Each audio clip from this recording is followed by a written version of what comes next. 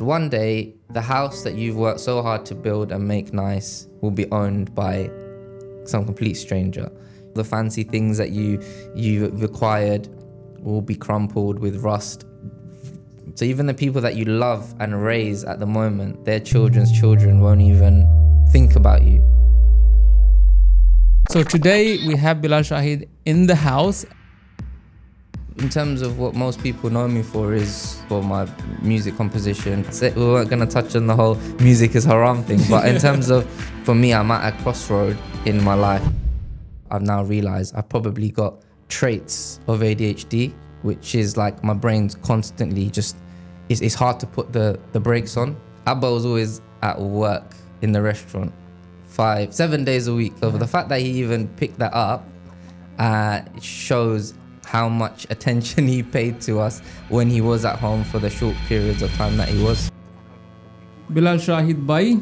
Yes. It's been a very, very long time since we last spoke. I think it's about a year now.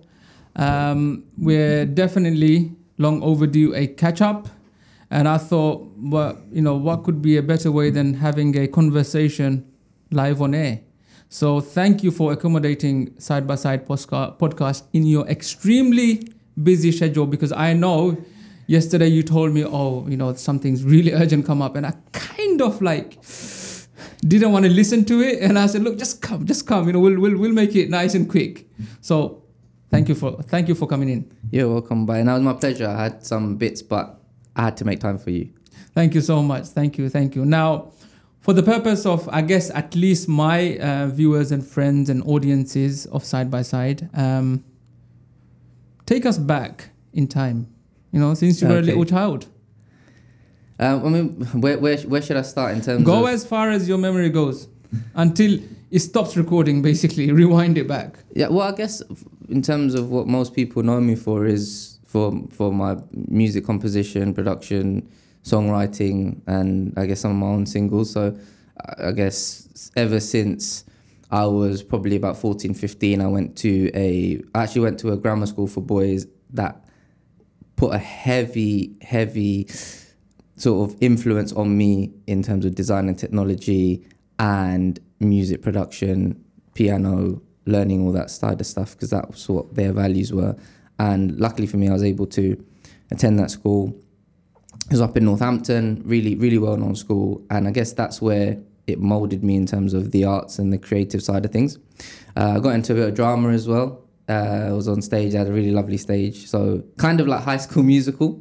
Amazing. So there was so many talented people. So I would probably say that I was at the bottom in terms of talent scale, because there was so many other guys and girls that were there playing piano, trumpet, violin, guitar, all of that stuff, singing, dancing, tap dancing, all of that stuff. So you'd come in, and maybe sometimes you'd go through the arts hall, and you'd see some people doing some amazing paintings, and you'd see some people, learning their craft basically. And that's where it formed my love for the arts in general, not just music, but I obviously chose the music side, music tech side.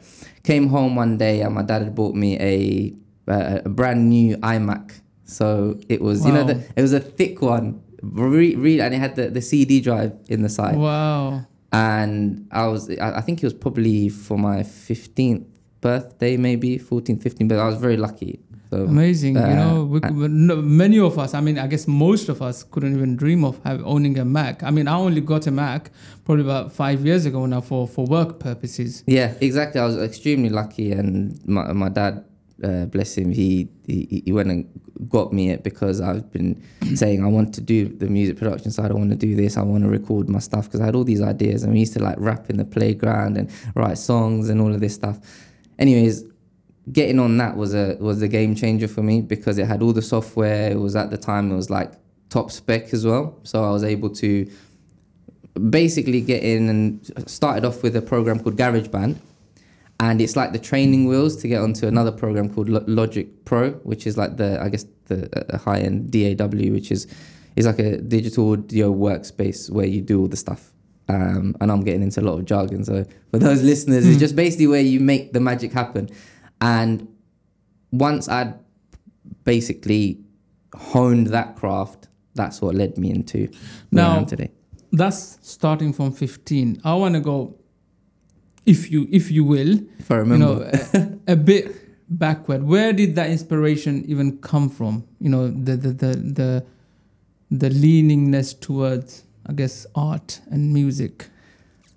Well, I was always a good artist in terms of just, if I do so say so myself, I always loved drawing, painting, and I think for me, and it's only now as an adult, I know you said go back, but as an adult, I've now realised I've probably got traits of ADHD, which is like my brain's constantly just, it's hard to put the brakes on.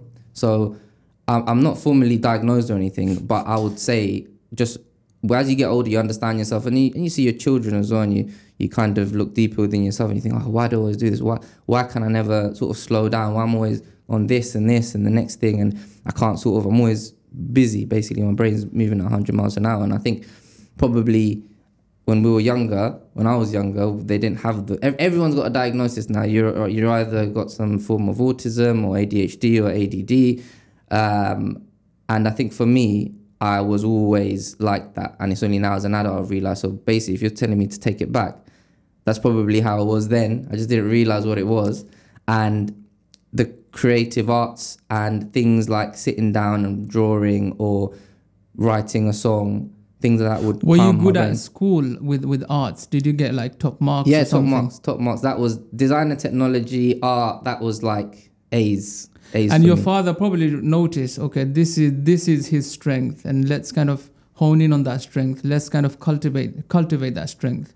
Yeah, it's funny because Abba was always at work in the restaurant 5-7 days a week. He'd come home on the Sunday, have a nap, maybe have his bat salam in the afternoon, and then Sunday night gone for the rest of the week. So the fact that he even picked that up, it shows how much attention he paid to us when he was at home for the short periods of time that he was. So yeah, that's quite crazy now that I've sort of dissected that, because he wasn't never home. So the fact that he was able to pinpoint, oh, my son wants this, he likes doing that, it shows that he really listened to us. And that's a huge investment as well. I mean, back then, how much was it? What, $2,000, $2,500, maybe $3,000? I don't even know. I don't know. That's the thing. That's how. It was just there. Amazing. So in school, when you were going to school, obviously from what I know of you, you are a leader in whatever you're doing, in whether it's, and I'm sure we'll kind of unpack that as we go along in this conversation. You're a businessman, you're a family man, you're a composer, and that of course takes a lot of leadership skills. Did you know at school that you had some leadership traits, or were you the guy who always wanted something and you were just kind of sitting in the corner, but you knew in your mind that you wanted something, but you don't want to kind of express that because there's other loud people in the classroom? So I initially grew up, we grew up in Hackney, and at the time Hackney in the 1995, mid-90s onwards wasn't a great area. And luckily for me, we were able to move to Northampton, as I mentioned earlier. For me, going from that to somewhere like Northampton to a grammar school where there were certain children from certain backgrounds that were obviously, in terms of where they are in life, obviously we were like, second generation Bangladeshis coming in terms of, I think my mum's got a degree, which was actually very, it's not common. So for me, actually going into a school like that, I wouldn't say I was a leader straight away. However, I was surrounded by children that had been instilled with a lot of confidence, a lot of love, a lot of guidance. Amazing. And that were around, obviously, parents that had businesses, that had nice things, that had really nice homes, that did extracurricular activities, football, music, like I was mentioning, all the art, design, all of this stuff. So I was thrust into a swimming pool, I would say, of other people that were super talented, super like on their game, basically. Amazing. And I had to catch up. So when I started in year 7, it was crazy for me because I had a lot of enthusiasm, but I was kind of a diamond in the rough. So for me to be around those students, and that's what I say, I've got two kids now. it's about the environment that kids grow up in, more so even than where they're at home. So you can love your kids as much as you can at home, but I found that my tutors, the people that, you know, my PE teachers, all of the people that were around me, my fellow classmates, they were the people that probably morphed me into more of, maybe have more leadership. So I wouldn't say I'm naturally a leader, but I picked up skills that have allowed me to excel more in what I do now. So obviously you've been saying a lot around family structure, and I think this is something that we kind of witness nowadays in our modern era that we live in, where the structure or that kind of family unit is not really taken kind of very seriously.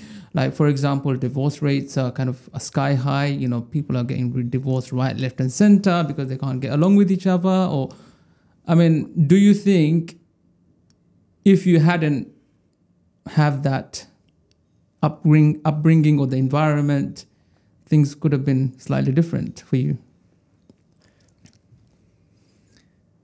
It's hard to say because you don't know an outcome, but the outcome that I did have was via the product of having a mum that was at home, that was attentive to us, a dad that was at work, doing what he can to keep the roof over our head, to keep food on the table.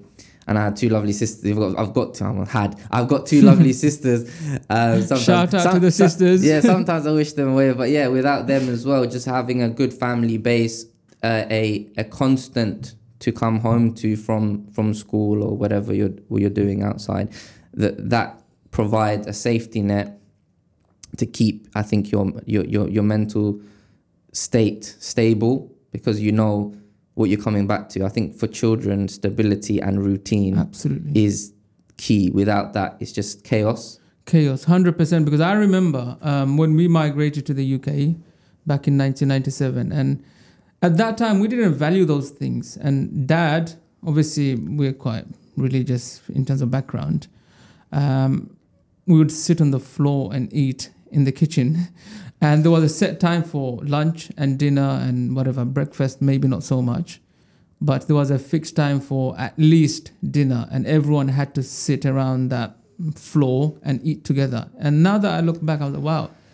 Because we do enjoy a strong bond amongst our brothers and sisters within our family members. And I think Dad kind of, maybe he did it on purpose to make sure that unity is maintained. It's definitely important, and what you're saying to me is actually quite a beautiful thing. I was actually thinking about when you were telling me about that, I was imagining it, and I was imagining how we were as well, because you're lucky you obviously Dad was around. We didn't have that. It was just my mum and my sister at the time. Obviously my younger sister is actually 12, so she came along years and years later, so it was just me, my sister and my mum most of the time. Especially when we were in Northampton, we moved away from my nanny and my khalas and everybody. It was just us. And yeah, we didn't per se eat on the floor, which is obviously it's a lovely sunnah and it's a nice way. But to be together, as you just mentioned, to eat at the table together, have a conversation, because everyone's life's so busy. Yeah, that's probably, especially now, more than how it was before. For now, it's important to do that. I tried to do that with my son when he's on his high chair. He may have his iPad on the side, but at least I know that I'm right there sitting there. I can supervise him. He knows that I'm eating with him. I'm, tried to get my wife side of the table, because sometimes she's with a newborn, and we try our best to get together. That's the only time you get to sit down and be appreciative. And amazing. And I guess for you, knowing that your father was around, although he wasn't kind of physically there, but you guys kind of had that reassurance that is always there. So that's very good. Now, moving forward, obviously, I think generally the vibe is, or the understanding is, people think you were always a Londoner and you've always been a Londoner. But obviously, people don't know that you've kind of moved away from London to Northampton. And then when did you come back, and what made you come back? I came back for university. I grew up and made my core relationships, and I think my core growing in terms of who I am as a person now. I did that all in Northampton. It's not from London, so I actually wouldn't say I'm a Londoner. I would say I was born in London, and I grew up and learnt how to be me, basically, in Northampton. So yes, I think it was a good decision, because I see certain things in life, especially now with all the stabbings, and you got the kids up to certain craziness. Even recently, I don't know when this podcast is going to come out, but the recent stabbings of the girl and stuff, it scares the life out of me, and I don't even know if I want to stay in and around or near. 'Cause I'm not in London at the moment. I'm on the outskirts, but even just try and get as far away as possible. So it's scary.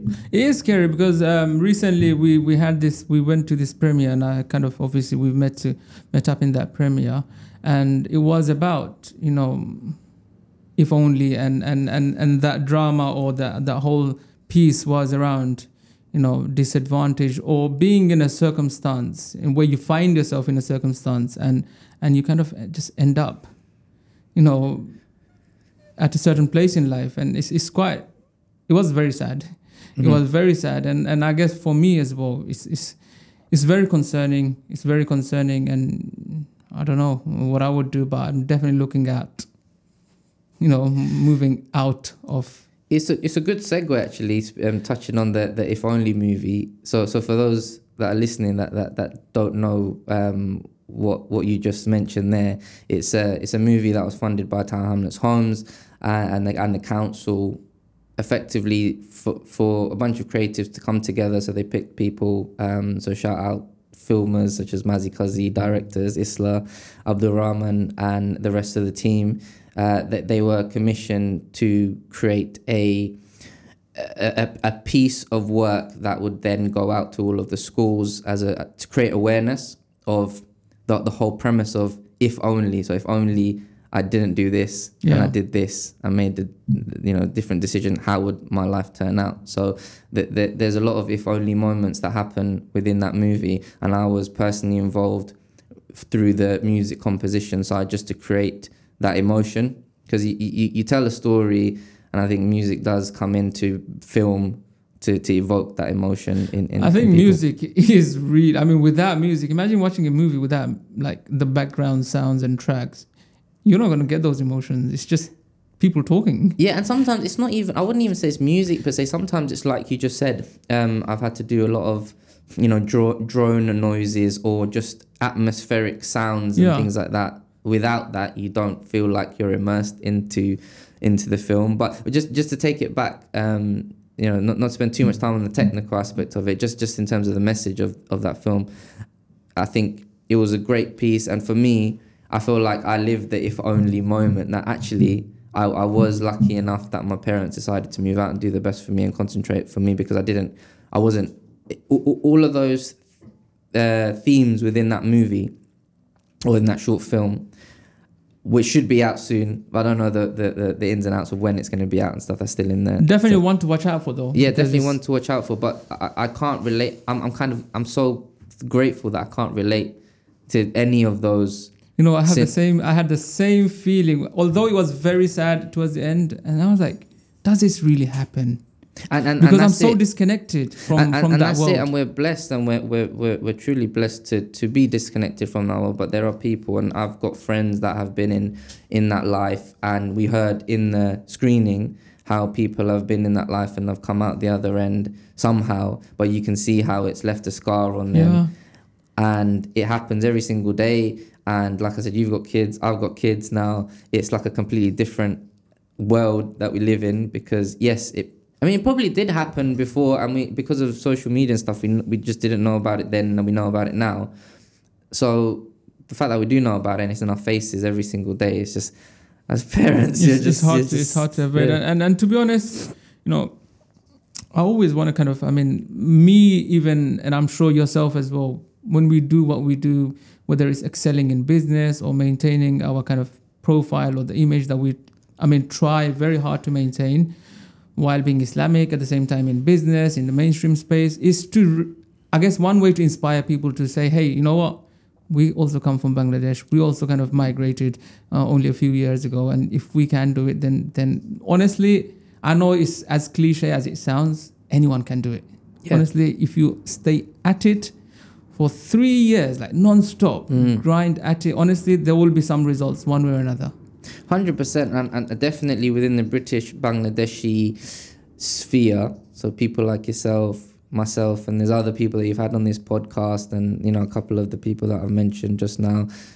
They're doing amazing things, and I feel like, yes, as you just mentioned, if you can stick at something and really, like have that. I keep bringing it back to the movie, but that if only you make the right decision and you stick to it, then it's always going to be positive. And definitely, and having said that also, there are some people who just don't have that. And unfortunately, and you know what, for those people, it's okay to be in a job. You don't need to be a businessman. You don't need to be this. And you don't, although we all have aspirations and wishes and wants, but sometimes we just have to be realistic. And if only, and if not only, if you have that skill, then I guess, it's okay to have a good job. But be good at it though. Don't try and be half good at it or average at it. So I always say to people, it's okay to have a job. There's nothing wrong with it. You can be a star within your job and keep going.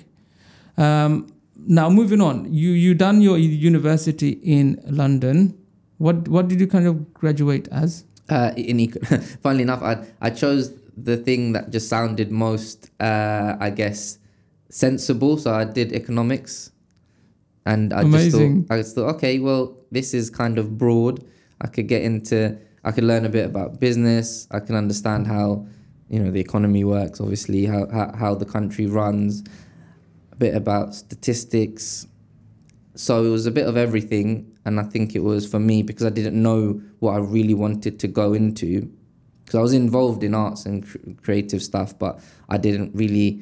I don't want to sound sort of horrible to all the people that have done an art major, but I felt at the time, whether it's right or wrong, I didn't feel like I should spend all of that money. What was it? Because I went when it was.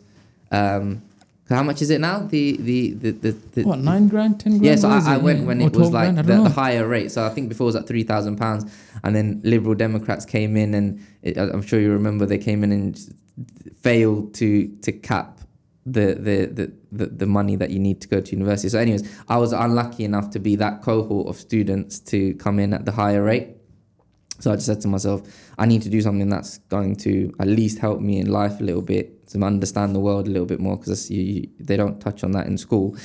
I'm not going to go do an art or music because I can do that in my own time. I don't need to spend. You're a very smart guy, You kind of you took a very logical approach even in selecting a subject. It wasn't like, oh, I need to be an accountant because everyone else is becoming an accountant, or a lawyer because someone else said so, or my parents said so. You kind of took a very systematic, logical approach to your decision. Tried to. I mean, I definitely tried to just, as I mentioned, to be as broad as possible, but something that's sensible that will help me in the real world situation. Because there's always, whether it's in business, whether you're, as you mentioned before, you've got a job, there's always the issue of supply, demand, and an equilibrium, and where everything fits in that. And that's how, I guess, in a nutshell, if you're going to describe how we all live, that's what it is. It's supply, demand, economics is definitely a backbone of everything that we do. Yeah. Even in our own life, if you don't have your economics kind of sorted in balance, then you're in debt, or if, I guess, if you're super rich, then of course the economics is in your favor. But if it's the other way around, then and you need to know how to work the economy. You need to understand about. I mean, especially now we're in. I hate saying that phrase, but the cost of living crisis. I mean, the world of Klarna, where you're buying food even with Klarna. KFC. They're like Klarna. You can buy Klarna, KFC. Madness. So understanding, being financially literate about interest rates and debt and financing and how the banks work, because people just think, oh, banks is somewhere I just put my money. They don't understand how a bank actually works, and stocks and shares and business and income, expenditure, all of this stuff that you're not taught at school. I was lucky to be exposed to a university and take it on into, because even within music and stuff, people don't realize it's a business. It's a business first. Yeah, when you're younger, you're doing it for fun, and you might do it for a bit of social media clout or some fame. But actually, if you're a serious person, you can't sit there as a 30, 40-year-old just making beats in your room. You'll end up just sofa surfing, being a loser. I'll be honest with you, there are some people out there that are just doing music for either the clout or just because they have a genuine passion for it, which is completely fine. However, they fail to understand that how do you monetize that?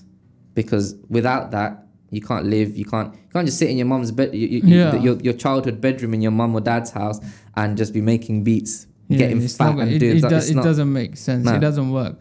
Now you mentioned banks. How does it work? I mean, now you put me on the spot. Well, I mean, I'm not going to get into the ins and outs. 'Cause I'm going to get completely slaughtered. Talk to me as if like I don't know anything. Talk to me in layman's terms. Like, what is banks and how does it's a business, right? At the end. A bank's a business. A bank is a business. So everybody's got a bank. They're like a monopoly on how in a monetary transaction. They are the monopoly of how that whole system works. And obviously recently we've understood about bin tech and all of the, I guess, electronic type of money that they're trying to bring in. However, the banks are the foundation of how you move and transact money. That's how I would.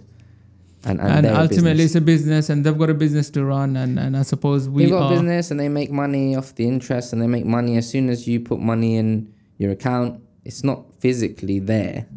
The money is invested somewhere else. Yeah. It's invested. It's somewhere else, and for it to work, and for you to get your money your same money back, you need that all to work. If it crumbles, which you found out in 2008 and various other economic collapses, and it's funny because it's a scary time at the moment because of the way, again, interest rates. They're trying to basically slow down the economy so then prices come down. All of this stuff you learn at school, and it's really interesting because if you don't understand that, and I don't want to bore your listeners to going into it because this is not Financial Times podcast, but yeah, if you don't understand that, you're going to be the loser. You definitely need to understand money and how money works. Yeah, you're going to be a loser if you don't, unfortunately. No, absolutely. Now, you've done economics in university. So everyone thinks you're a kind of musician, composer, and that's the only life that you live. But obviously, I know you, and there's many kind of hats you wear, outside of your music career. I would probably say that's probably about 40% or 30% of what you actually do in reality. Yeah, you're right. And actually, as I've gotten older and now I've got kids, I don't actually like I'll be honest, I don't like the connotation that I'm just a music person, because with music comes so much more in terms of reputation. When they talk about a company and they talk about the reputational aspects as well as the regulatory aspects that you need to, I see it as the same. I'm a person, and I have my reputation. I have within the community. I have with my, especially now you've got kids and a family. And there's certain aspects of music that I love, in terms of I love doing the music, I love making it, I love the creative aspects of it. So would you say you're like an architect of music? Architect and a designer or interior designer, if I was to kind of put it in a building term? I'd probably like to see myself more as that, because as soon as you say, oh, I'm a singer or I'm an artist, and people, I guess... Singer is a builder, the one that just goes and does the stuff. But the architect... I think there's nothing wrong with... And this is what I want to make clear. There's nothing wrong with being a singer or an artist or whatever.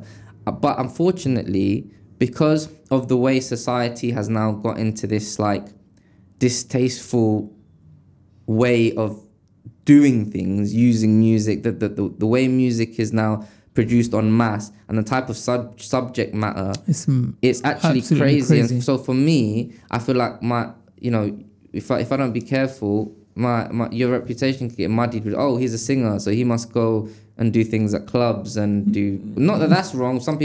That's their people's lifestyle and stuff. But again, I need to be... And I know we weren't going to touch on the whole music is haram thing. But in terms of, what you want to associate yourself with, it's for me, I'm at a crossroad in my life because, as you mentioned, I've got so many hats. I mean, get into it. I've got my businesses, I've got my homes, I've got my investments, I've got, you know, lots of things going on, and I don't want to be seen as a one-dimensional person that has potentially negative connotations to it. Yeah. And that's where I'm at the moment. Where You're at that crossroad, and yeah, I love doing. I do a passion, and I do make money from it as well, which is the main thing, which I just mentioned earlier. You need to make it into business. However, it's about now navigating myself. Okay, fine, I'm gonna do my music, but it's more about music design or music production, or whether, you know, like film scoring, stuff like that. Yeah. Where it's where it's just seen as more of a profession, as a hobby. Yeah. Okay, understood. Hey guys, I hope you have been enjoying today's episode with my brother, my friend, and business associate, Bilal Shahid, who is a musician, who is a composer, and who I would consider to be more like a strategist. So if you have been enjoying today's episode, don't forget to hit that subscribe button. And if you have taken any notes and if you have learned anything from today's episode, then feel free to share with your friends. Now let's get back straight into the show. When you do your compositions, or whether it's music or singing or production, you tend to do the mix of Bangla and English. You know, you love that whole thing. And what inspired you to kind of angle or position yourself for that space, Bangla English mix? So again, I keep going back to business because any business needs a USP, a unique selling point. And if you're just an artist that's just putting out whatever, that you're not really, like, what's your story? What's your background?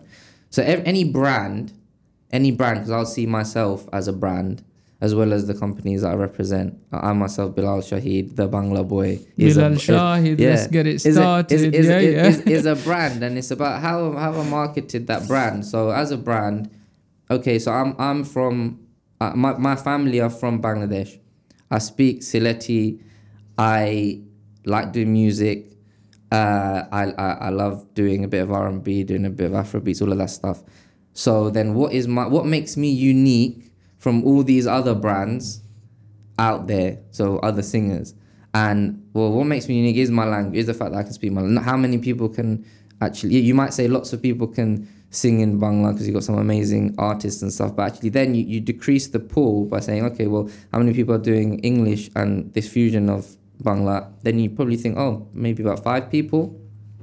And some of them you know straight away, even from around like East London and stuff. And there's a couple in America, and a few emerging in Bangladesh now as well. But still, it's less than 10, like ones that are really doing really well. So then I've gone from thousands and thousands of artists and singers to now decreasing my competition to maybe 10 people. And within that competition, I've got a pool of people that I can target, a niche.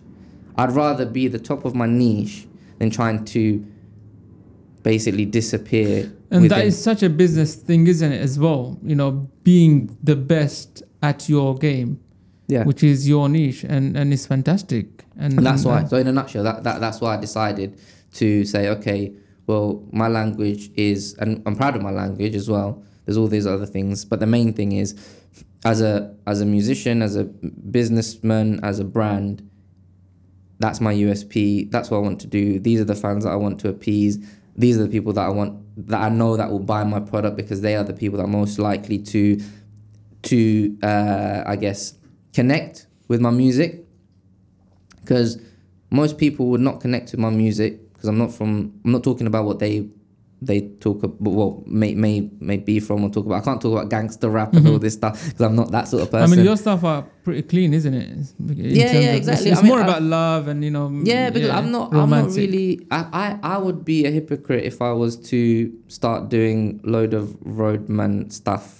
And I've tried it. I've done a video. There was one song that I did, "Where You Been," where I wanted to just do it because it was like it was fun. I was like, oh, let me try it. But then afterwards, you know, I was thinking to myself, oh, I don't really like it, and it's because it was just the persona. Like it doesn't just go with your. It doesn't go with my vibe, and I was like, maybe not. That didn't work out. And that was like a failed project.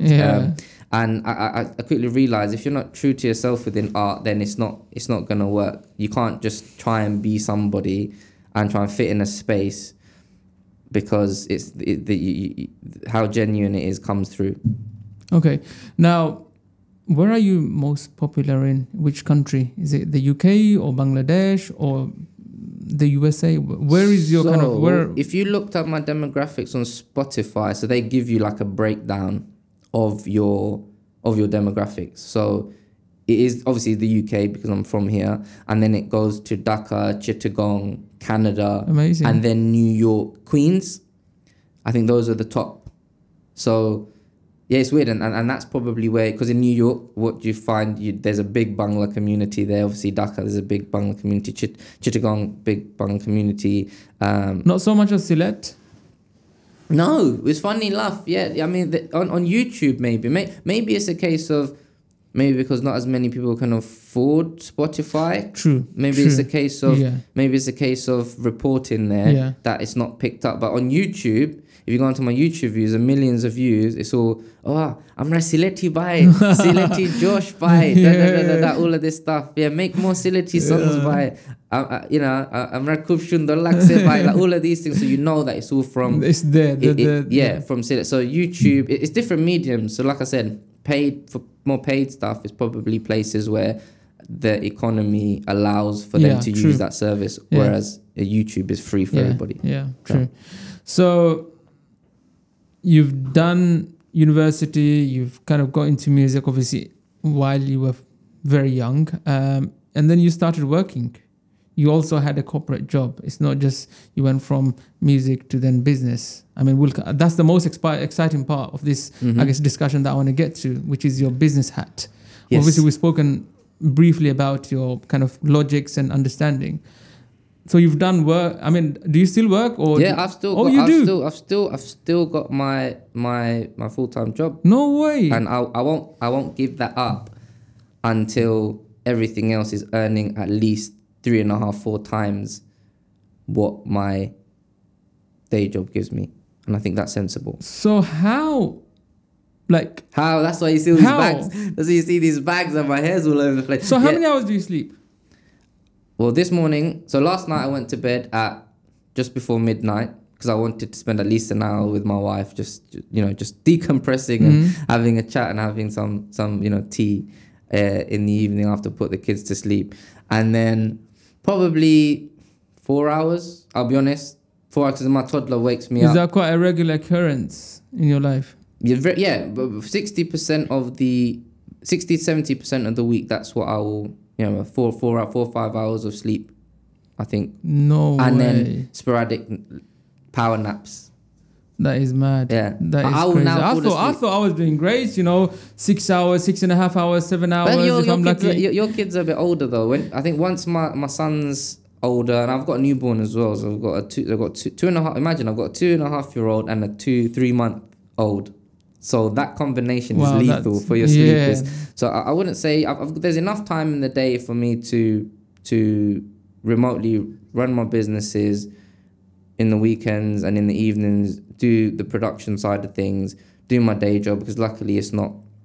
I mean, I wouldn't be able to do it if it was an office job. I don't have an office job. We've got more of a it's more of like a consultation type role that I've got. So it allows me a bit more freedom. What do you do in your job? I am, and this is a first because no one actually knows. I don't post this stuff. Yeah. I'm on LinkedIn, but I'm a risk and control manager for the bank. I'm not gonna say which bank. MashaAllah, bro, you're super smart, man. I feel blessed to be around you. Well, my colleagues are super smart. Again, I would say that I've been lucky to enter spaces and learn from colleagues, fellow students, people around me who are super, super smart and learn their ways. Forgive me for this, because until we met last time, I think about 6-7 months or whenever, I can't remember. Yeah. I also didn't know that you had all these other hats that you were. I know you were kind of working, and I thought that's the only thing that you do. But when you kind of came up with this franchise and that franchise that you're owner of and blah blah blah. Probably confused. Yeah, Probably like, what was this are you sure? Are you sure? Like, I need to see some proofs, bro. Yeah. And then you were saying that you were opening Heavenly Desserts in Beckton, Gallions Reach? Gallions Reach. So we've got a Heavenly Desserts in Rushden. That's a family-run business. And then we've got one open on recently earlier this year in Gallions Reach. And me and 2 other partners were opening an Africana in Coventry. And as I mentioned off air, we're just literally going through some planning, permission, nightmare stuff. So yeah, lots of stuff. So mashallah, like, do you like use any project management tools for yourself? Like, okay, I need to do this, I need to do that, or is it just kind of your to-do list and you just kind of go with the to-do list? I'll be honest. I've got a notepad at home, super old school. I've got at the top it says personal to do. So from the top of my head it says pay water bill because I don't like doing the direct debit stuff. So pay water bill, mow the lawn, and clean the car. So those are the 3 things, for example, that I've got at the moment because I've done all the other stuff in terms of like pay council tax, all of that stuff. I've done all that stuff. And then it says business side of things. So then, the reason why I was potentially not going to come to this podcast is because is VAT return period for me. Mm-hmm. I've got invoices the most stressful time. I mean, obviously normally people are doing it. I'm sure you've got your people doing it, but when it doesn't when something involves your input, it's just so the accountants have come back, lots of stuff. So then I've got that on my to-do list. I've got but buy lights, return some stuff, make look at alternative business bank rates to try and move because we're trying to move onto a different business banking stuff like that. And then I've got my music stuff, mixer master for Trouble, so he's like another artist I'm working with. Send this for blah blah blah. Send this for review, and then for work, separate page. I've got a whole list of things to do, and that's separate. So I have to get through all of that, whether it's in the evening, in the morning, dotted around.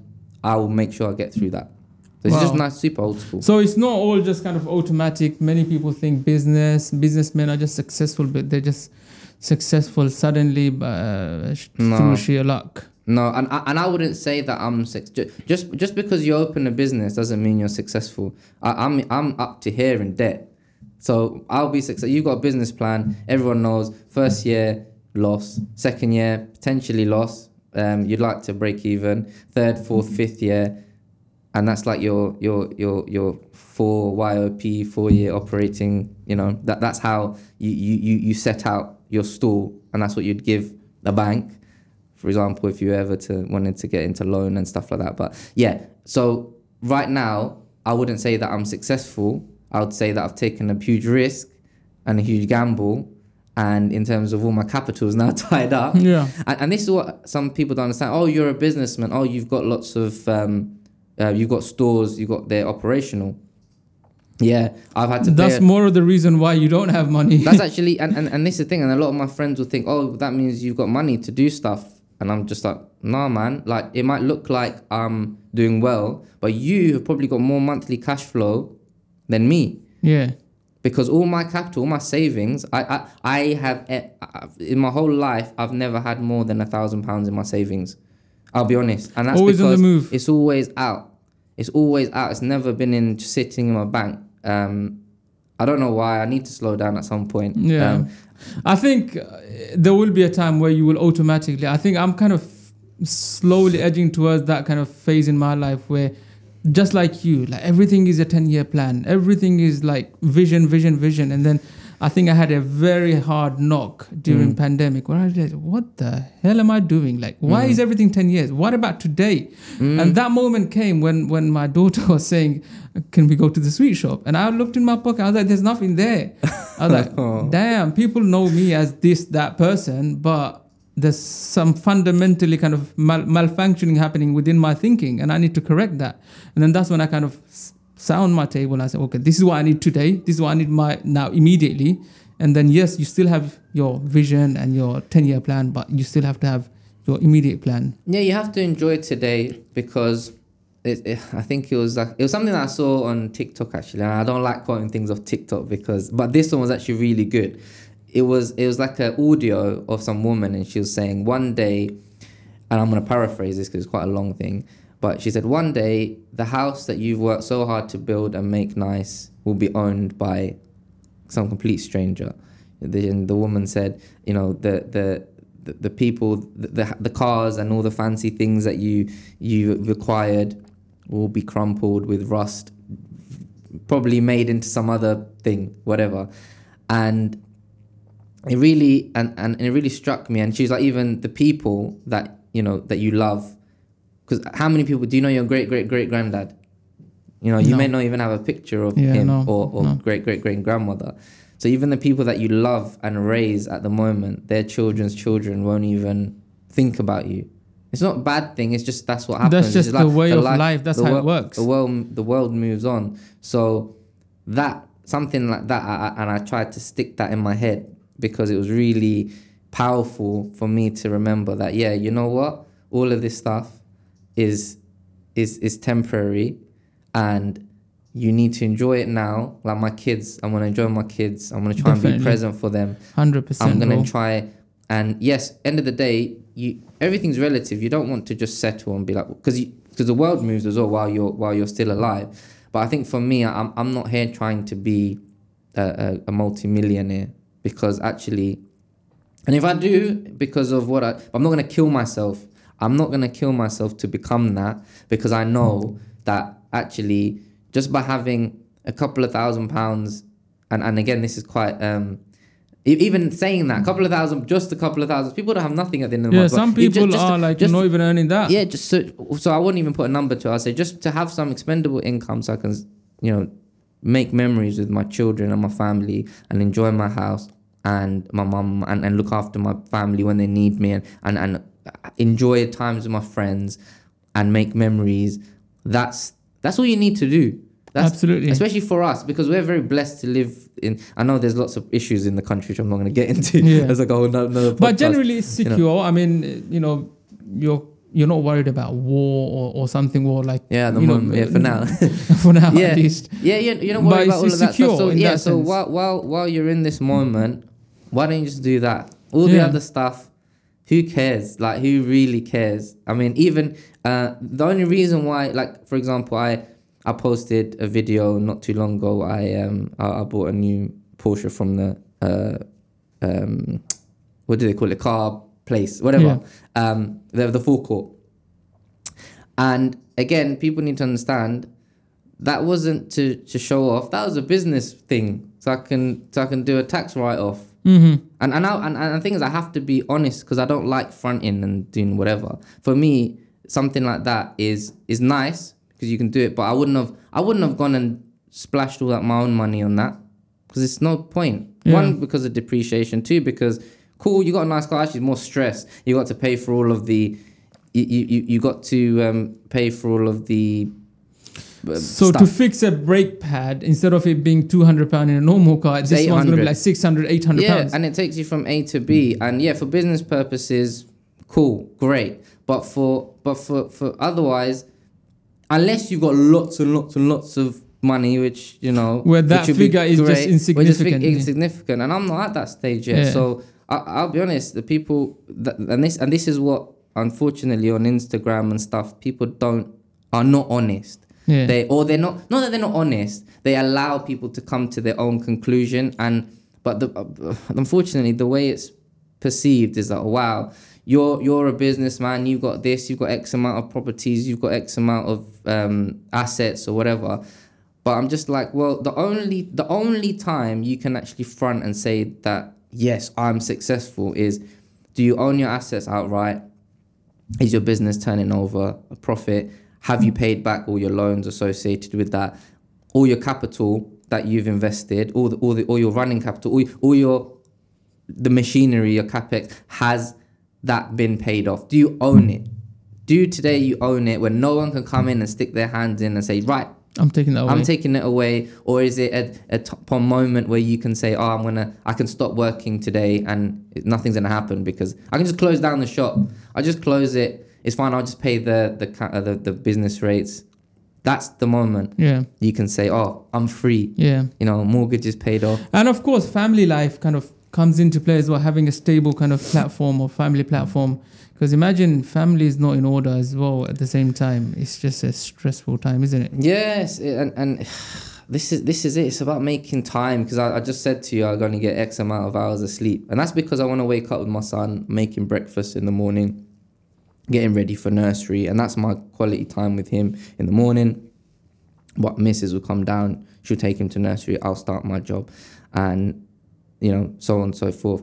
So it's important to have a balance of that. But again, you can only have that really is once you're free in business. The only time you're free in business is when everything is freehold, done and dusted. Otherwise, you're constantly on the wheel. I can't stop. I can't today say, oh, I'm just going to take a break for 6 months because all I've got is utility. No, I've got super, super high expenses that I've got to continue to churn over. And until that's all gone, I can't relax. So that's where you have to see your limit. And that's about, you know, managing debt, money, and being smart with this. You know how like banks, they say, oh, yeah, to get a mortgage, it's 4.5 times your income. We're going to do a stress test, You need to do that individually. Stress test yourself. Like how much capacity do you have to make sure this wheel can turn without killing yourself? And I think I'm probably getting there. And I'm only 30. People be like, oh, you're only young, you should be. But, mashallah, man, like at 30, you know. 31. Very active, you know, successful in terms of your profile in terms of public eye. Business, you've got a stable, mashallah, job that you're kind of holding down quite nicely. Very smart in terms of thinking, and I guess the strategy will work. I mean, the way it looks like, that's inshallah, yeah, of course, it works out. One thing I was going to ask you, obviously you do music videos and everything, and that's, you know, your business. On one of the ones where you featured, I guess, your wife. Yeah. Did you get any backlash from it, or did people try and cause any trouble? Or because sometimes when people see like, okay, these people are happy, they're doing all these nice things together, there are some evil people out there who want to kind of throw a spanner in the works. Yeah, and I think initially it was great because it meant that I didn't have to like pretend be in videos, do something that you don't want to do. Yeah, being in videos with like models and stuff. I'll be honest, I'm a very introverted person, even though that it doesn't. I'm comfortable with you. I know you. If you were some random stranger, I'd probably be a bit more introverted. But when you know, so in that aspect for me, it was easier. It's almost my wife, and it's a bit more real. Yeah, and I can do certain scenes with my wife, like holding my wife's hand and stuff, and it's not like. I don't want to do legit, that. Basically, I don't want to do that with as the models and stuff. It's like I don't like all that stuff. So that's the positive part. But then, obviously, as a Muslim, we believe in nazar. I'm not going to get into the music side. I'm literally just going to the output. Just speak side. about the general stuff. Yeah, so about nazar and stuff and evil eye and all this stuff, and people seeing you happy with your spouse and blah blah blah. I'm putting that all on social media, and like you'd remember.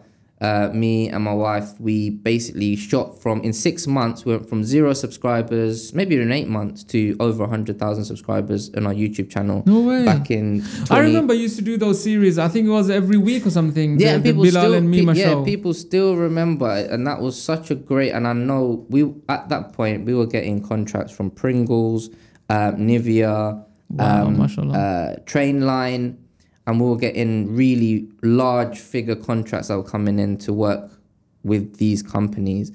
And I knew that if we continued, I probably could have charged upwards of 10, 20, 30,000 pounds per post or video and creative stuff. And we would have been made. I'll be honest with you, it was a working model. We were at home. It was easy. It was relatively, we garnered this fan base. We had a USP. Everything was great. But then something just switched to me, and I said to my wife, I said, we're gonna get to a point. So like Ace Family and stuff. You're gonna get to a point where you're literally like in Bangla. I'm ready to show kula meloizan. Yeah, and like you're gonna have to. Where does it all end? Where do you stop? Where do you stop? Do you start filming your pregnancy and you start filming your birth and all this stuff that people like pay for subscription, and it's crazy now. And then now it's like evolved to like it's madness. OnlyFans and all that nonsense. That is crazy. Like it's craziness out here. So for me, I did YouTube when YouTube was still like doing Chubby Bunny challenge or like the ramen noodle eating stuff, and it was fun.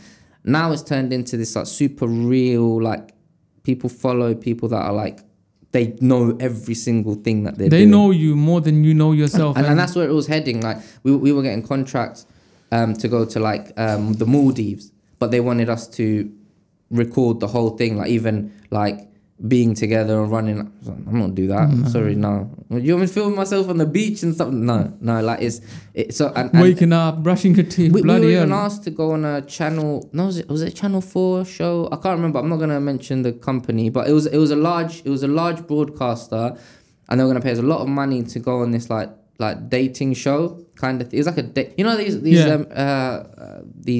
real. What they reality TV shows and stuff, and that's when they said to us, we got through to the last stage, and they really wanted us. So they're like, and we were doing like the last phase, and they said, would you mind kissing on camera? So we, and I was just like, I'm gonna have to end it there. And that's when I realized that industry, and that's why you don't see a lot of South Asians, or you don't see a lot of Muslims make it in that industry, because it gets to that level where, you know, you're not going to compromise certain points. I can't. I have values, and I've compromised already a lot, and I can't. That's it. That's my limit, and I'm sorry. It's sorry, and that's when I said, we're stopping the YouTube stuff. We're stopping all this stuff, because if I can't be the best at what I do, but to be the best, I have to give up all my values, all my everything, then this is the wrong business. We need to come out. Let's exit. So we stopped literally that week. And that's why you've never seen another. Privated all our videos, you know, just doing our thing. And that was that. All right, you man. I guess you put your family first, and, you know, your values and your disciplines, which guided you to kind of not entertain it any further. And you have to. It's just, like as I said, if you want to do something, you have to do it thinking, I want to be the best at it. And if you can't be the best at it because it compromises your values, like you could be the best, I don't know, you could be the best drug dealer, but you're not going to get into it because you don't want to deal in drugs and stuff, because it goes against your morals and whatever.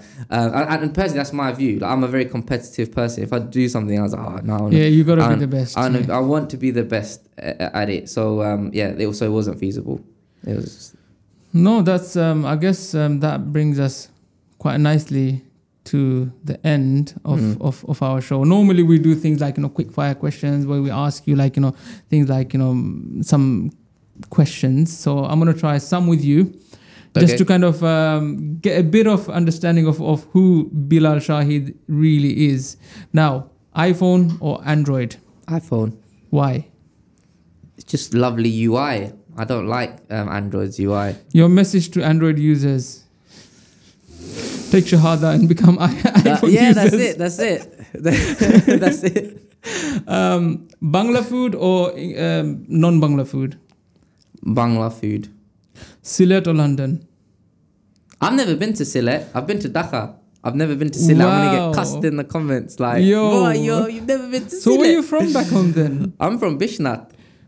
Mate, Nasni. We need to go Sylhet, you know? Yeah, I'd love to go to Sylhet. I really want to go. I do really want to go. So if you ever plan the trip... No, definitely. I think we're going to do something. If I go with you, then I'll go. We're going to go places, inshallah. And obviously, we met up last year quite accidentally when you were doing the BBC Dhaka thing with Dhaka. Nadia Ali in Dhaka. And that was a very nice time. Yeah, alhamdulillah. definitely in Sylhet, inshallah. That would be nice. Inshallah. So, Bilal Bhai, once again, thank you for coming on to the show and sharing your amazing, very logical thinking stories, and, you know, how you kind of live your life, where you have a nice strategy to your life. And I think every one of us should have a strategy around our life, because without a strategy, it's not going to work. You know, you can't be random. You can't just do one thing here, one thing there. You know, what in Bangla we say utal fatal. ulta falta. Like Ulta falta, you that's the can't word. do this stuff. You have to have a structured approach to everything that you do. There has to be some sort of organization. And also, thank you for coming on time, because mashallah, like, you know, I haven't seen generally our people come before time, let alone coming on time. So thank you so much. And once again, we look forward to seeing you in person very soon. Yes, always. Bye. Thank you for having me. Thank you. And that's it for today. It was an amazing conversation with brother Bilal Shahid. Don't forget to follow him on his social media. And of course, don't forget to subscribe to Side by Side channel so you don't miss another episode. At the time of this recording, we are only 600 subscribers away. And by the time it's released, hopefully in a few weeks' time, I know you will assist Side by Side podcast reach the first 2000. Until then, Assalamu alaikum wa rahmatullahi wa barakatuh.